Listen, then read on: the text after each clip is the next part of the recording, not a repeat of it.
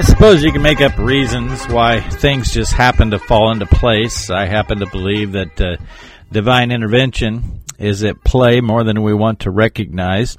Had a fantastic week last week in South Dakota. Left Lemon about 3:30 my time. Just wanted to sit and visit with people. And if you've ever driven south of Lemon down to Faith and then on to Phillip and Kadoka, you know that talking on the phone is not really an option in most places, so you turn on the radio. And it's good to listen to the radio, right? Of course you say yes. Listening to the radio, I heard the funeral report for Ace Carey of Norris, South Dakota, to be held on Saturday. I couldn't believe it, actually. You know, we lived at Norris, South Dakota, and loved every minute of it for 5 years. From 1998 through 2003, and Ace was a dear friend.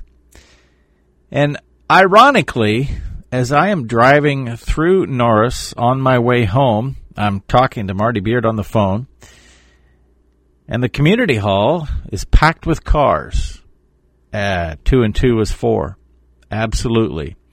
The celebration of life, the visitation of Ace Carey was taking place. I happen to be there at the right time, at the right place. And I'm going to tell you about the last phone call that I got from Ace in just a minute. First, I want to remind you about Lone Creek Cattle Company and the opportunity to be a part of the brand of beef program called Certified Piedmontese. It's all about the tenderness gene. It's the tenderness aspect of beef that drives consumer preference and satisfaction time in and time out. You, the producer, need to get paid for that, and that's exactly what Lone Creek is doing. Marlon Will has full details at LoneCreekCattleCo.com. Ace was absolutely a philosopher of life. If you've ever had that conversation, he understood animals, he understood people. And the last time that he called me, which must have been last summer, he was greatly concerned about what was going on with this fake meat thing. And Trent, we've got to get on top of this.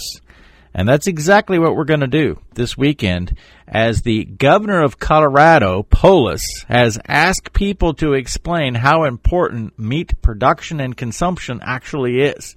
Do you know that if it were not for cows, we would still have a malaria problem in the United States? It was 1900 that malaria stopped really being an issue, because in the United States, that is. It's still a problem globally, but in the United States it stopped being a problem because there were so many cows.